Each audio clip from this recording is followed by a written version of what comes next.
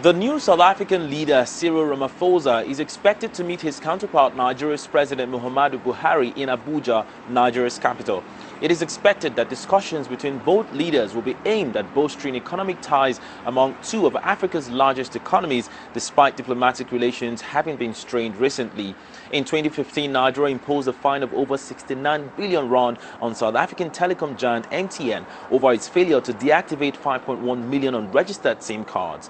Former President Jacob Zuma visited the country in 2016 to discuss issues relating to the treatment of South African businesses in Nigeria, different positions on a number of international issues, as well as complaints by Nigerian firms in South Africa on the lack of investment opportunities.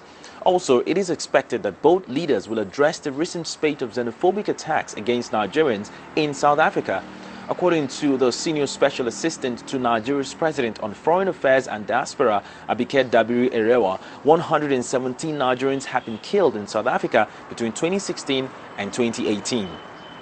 The latest incident occurred only last week when a young Nigerian was shot dead in his home, sparking outrage among the Nigerian community in South Africa.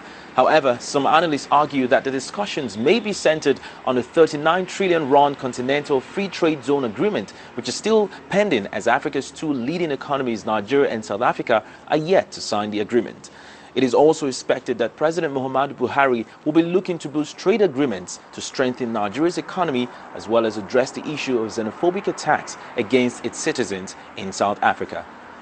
Philly Hazza, SABC News, Abuja, Nigeria.